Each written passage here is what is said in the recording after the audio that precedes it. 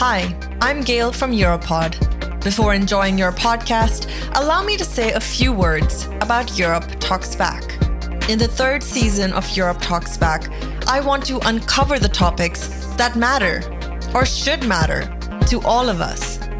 From gender to bodies and sex, digital to migration and urban landscapes, and everything in between.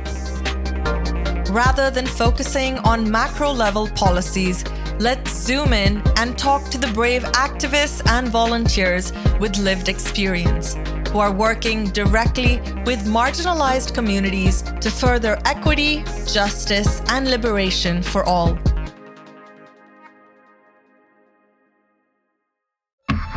Europod. Can I ask you to introduce yourself? Yes, I'm Mariana. I'm 47. I have a son and a dog. I live here for a long time. Mariana is a resident in Lisbon. She has been living in the neighborhood of Santo Antonio for a few decades. Mariana was involved as a citizen in the Pilot 1 of Coeso, mass tourism's impact on urban communities.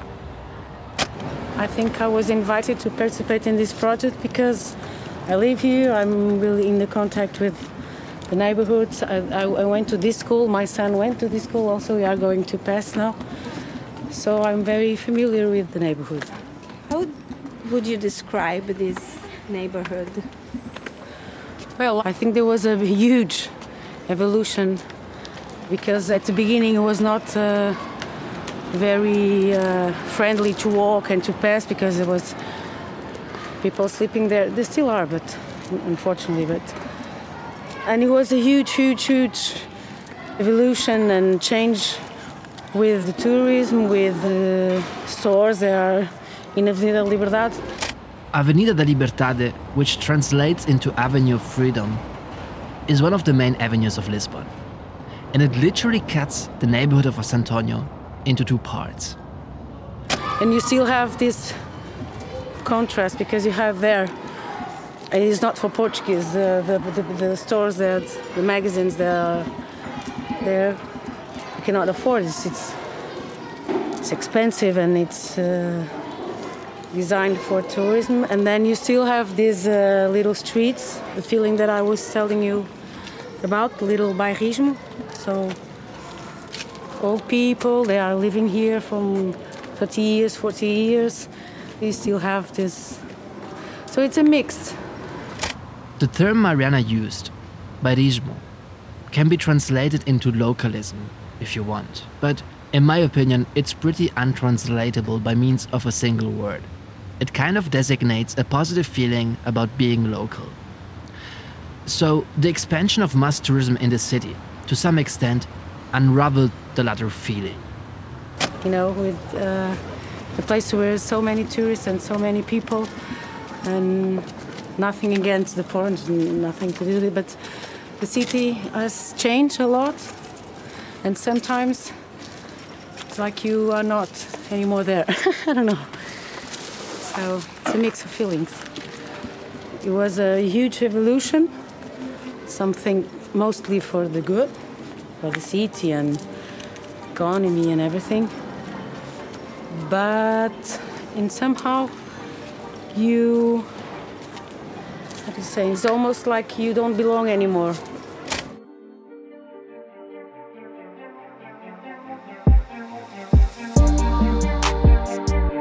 Exploring citizen science. Can research and society be reconnected? Episode 5. In Lisbon. Part 2. Citizen science hands-on. So, we briefly touched upon this in episode 4, but I think it's time to give some general context about what happened in Lisbon over the past 15 years. And I'd like to do this through the voice of Mariana. Like I said, I moved like 14 years ago, 14 for this neighborhood. And then with the economy in Portugal and lots of foreign people getting to start living here and investing here, and the prices all over start to increase. 14 years ago is approximately 2008-2009. I don't know if this rings a bell, but it's right when a number of countries in Europe started to go through a deep economic crisis. Well, Portugal was one of them. Turmoil on the world's markets after the collapse of the giant investment bank Lehman Brothers sent shockwaves around the globe. It's a nightmare. Death. Anyhow, one of the ways out of the crisis in the years just following the turn of the decade, say 2011, 2012, was to rely heavily on a more dynamic housing market. Without going too much into the details, it was all about the liberalization of the rent market and, more generally, real estate. In the following decade, all of this led to Lisbon becoming the Airbnb city of Europe, so to speak. A lot of financial resources flew into the country, and the overall logic, acquiring old property, refurbishing it, and renting it to tourists coming from everywhere in Europe. The capital of sunny Portugal, Lisbon, is situated at the point where the Tagus River estuary meets the Atlantic Ocean. As a travel destination, the riverfront city is as rich and varied as the country's long history. Me, myself, I remember flying to Portugal in 2009 with a bunch of friends, right into Lisbon, and then touring the country. We did not use Airbnbs back then, but it was more a matter of chance. We were 5 and a room in a hostel would be enough. Anyhow, Mariana summed up the process as seen from her Santo Antonio rooted perspective. So I had a rent, a nice rent, near to Avenida da Liberdade, that is now the spot of the stores for the tourists and everything. And so they ask people to get out because they want to sell it. And now they sell to a big group. And now they're renting for double, I think a little bit more double that I was to pay. All of this had a strong impact on who would live in the neighborhood, day in, day out. So the only people who stayed were old people, that because of the law, the Portuguese law, you cannot put out after 65 years old, and they are living there for more than 20 years. So the tourism and the people is good, of course. You see lots of people, lots of new energy, new cultures.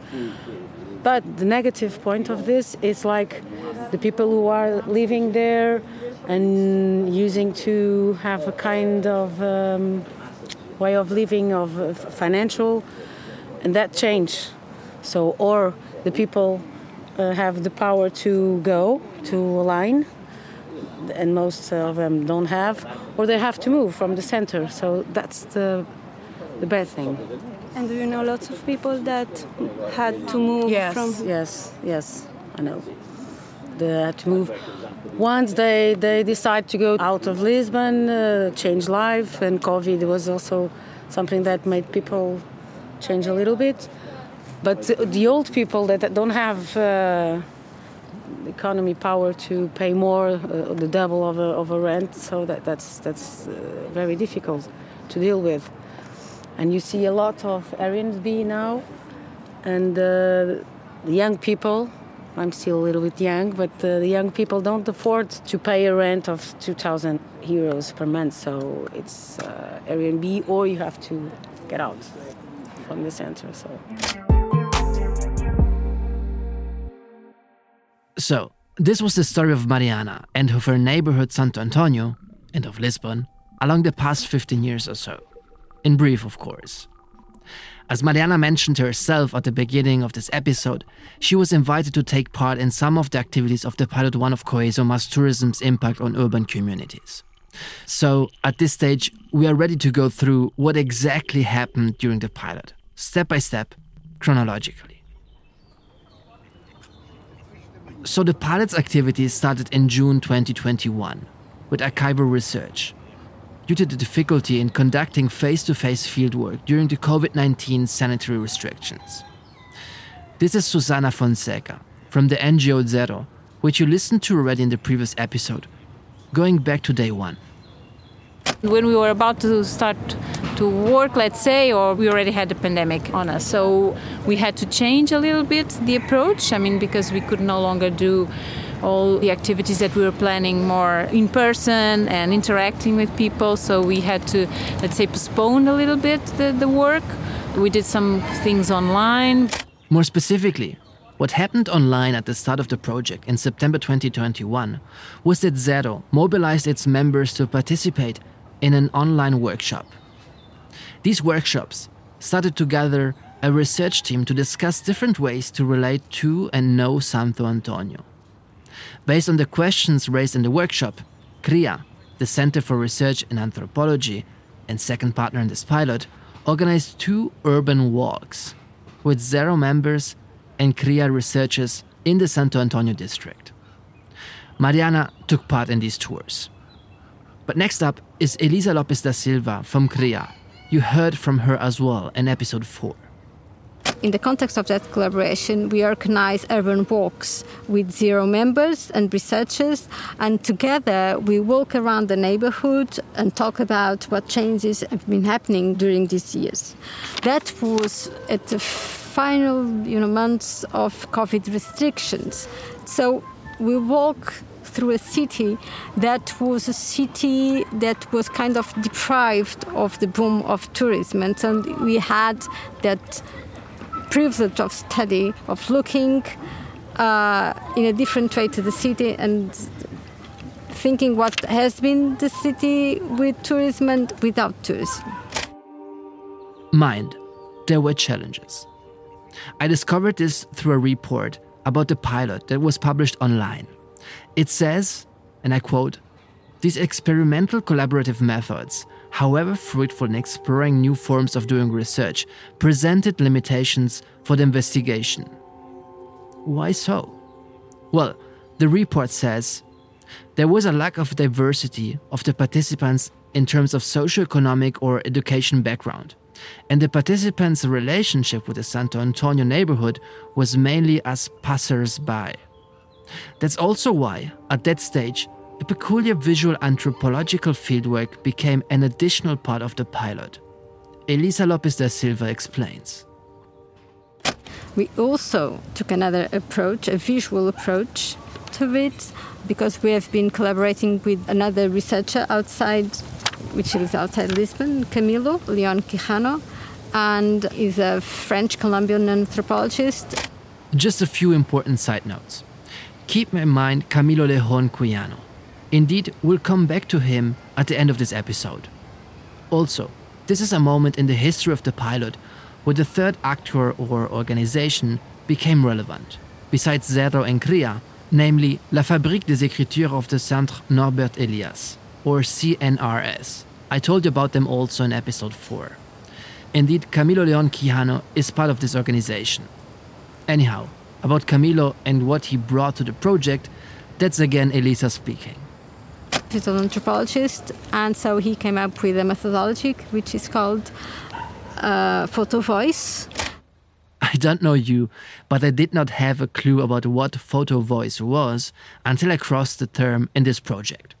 So I went looking for it online. Here comes my beloved AI voice that explains it all. Photo voice puts cameras in the hands of people with valuable lived experience so they can explore and share their perspectives on health, family, community, and their futures. Using photo voice, you can encourage discussion, investigate experiences, highlight social justice issues, collaborate for change, identify needs, and more. I took this from photovoiceworldwide.com, just in case you want to dig deep. Anyhow, photo voice was used as a method of contributory research with residents and local traders to visually document and reflect on the presence of tourism, such as, for instance, uses of space and everyday practices in the neighborhood. This is again Elisa explaining what happened in detail. So we gave people, especially residents and local people, disposable cameras with 26 photographs. And the challenge was for the people to photograph anything that they see that reminds them tourism. So some of them accepted, were very glad to participate in the study. And after they do that, we're going to develop the pictures and the photographs, and we're going to ask them why they choose those views, those photographs, those images, why those images remind them of tourism. And so it's another layer of the participation of the collaborative side of the project. So, this photo-voice fieldwork took place in the first half of 2022 and was aimed to support the dual purpose of mapping everyday uses of urban space, including potential conflicts. You might wonder, conflicts? Between whom? Well, different dwellers, for instance.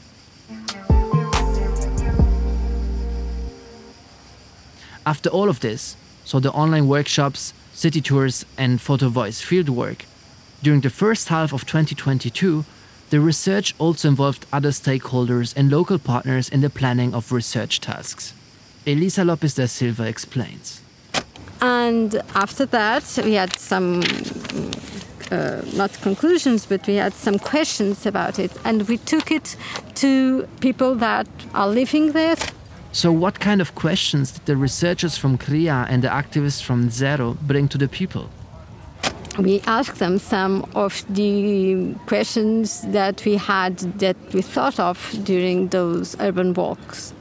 Like, how do you describe your street? How do you describe the place where you live?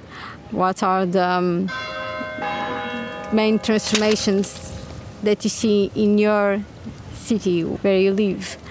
And what are the main problems about it? But very open questions. And we kind of confronted that with what we have studied before. More precisely, focus groups were organized. Susana Fonseca from Zero gave us insights. In the focus group, it was very interesting because you could see the different people were talking about the city, and we could relate it to tourism, good and bad, good things also. And that was very interesting because you get this notion of what tourism can mean or the impact it can actually have on people. But in a way, I think there is a part of the tourism, the impact, for example, in terms of social impact, in people who had to leave the city because, the houses where they lived were remodeled and refurbished for tourism, and they had to leave because they could not pay the same price. And those people we are not capturing in our project because, we don't know where they are because they are no longer here. At this stage, a new guided tour in the neighborhood of Santo Antonio took place. However, it was a different one compared to earlier ones. So we dealt with the president of the local parish. And he made us a guided tour around the area. And so he could kind of guide us through the main changes on his parish and how he has been dealing with those changes.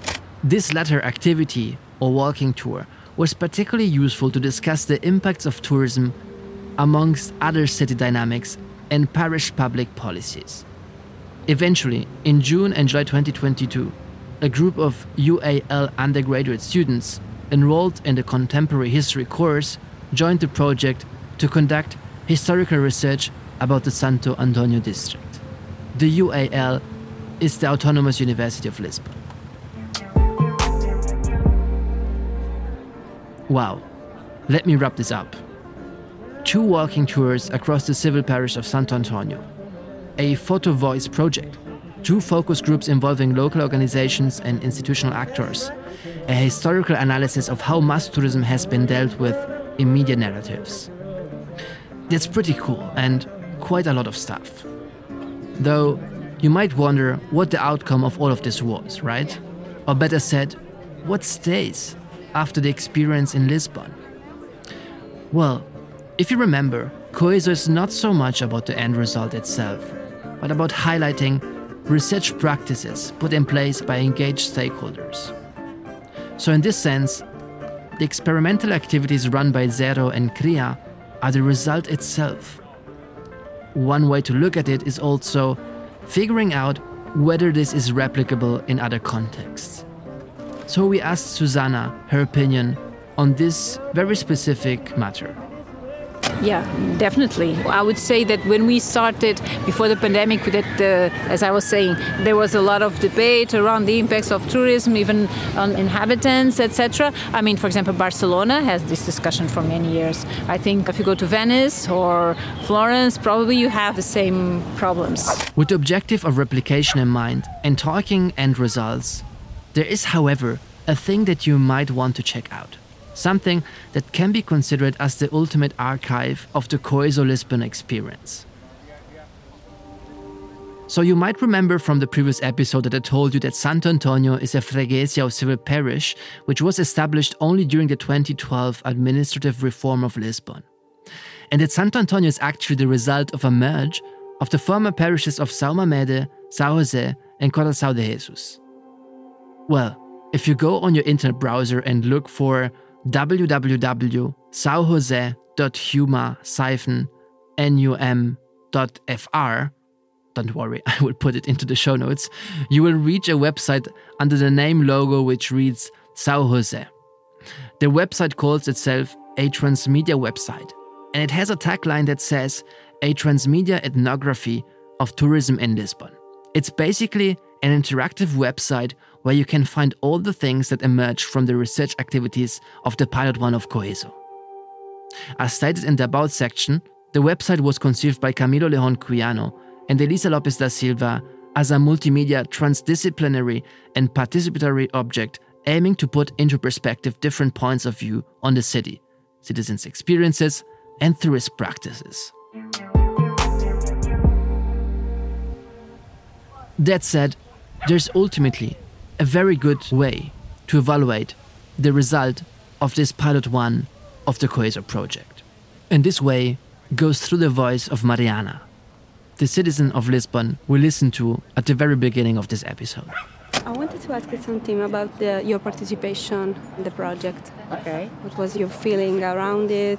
It was nice because we were like, 5-6 person with different... I'm in the position of living here, another person having a restaurant, another one working. So it was nice because we all have an opinion about the neighborhood in difference, but we all agree that the neighborhood is okay, better. The improvements were... It's nice for the people. So we all agree that tourism is good, but you have to respect some limits. So it was good to make part of this. Did you feel like it built like a common awareness? Yes, definitely. And I think it would be good, because this was for the project, okay? But it was really nice to have this conscience and awareness in a group. So it would be an idea maybe to explore this. But of course, you always have the opportunity to make meetings in the common and everything to point the problems. But this was very interesting because it was like a sociological view and get people close.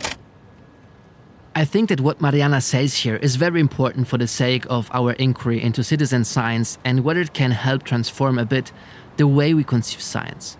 She says, of course you always have the opportunity to make meetings.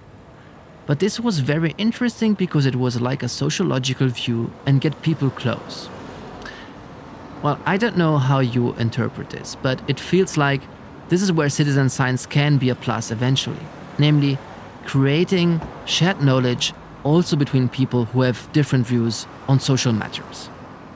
How do you see the future of this part of the city, of this neighborhood? I think in a good way. So I think it might be there's an investment of the city hall to put buildings okay and to give comfort to people who are coming and everything. I hope at the same time, and because it's a reality that old people are already talking and they understand that you have to assure the conditions to the people that are the Portuguese that are living there and the ones that they are older and don't have money. So I think the way is good. It's good for the city, it's good for the neighborhood, it is very... it's a good way also for the economy of Lisbon, the capital. But we have to be careful only these, do not forget the people who are there. Hi, this is Alex again. It's just to mention that also the interviews and recordings from the ground you listened to in this episode were run and collected by Claudia Torrisi and Jeremy Bouquet. Talk to you later on Exploring Citizen Science. Until the next episode, goodbye.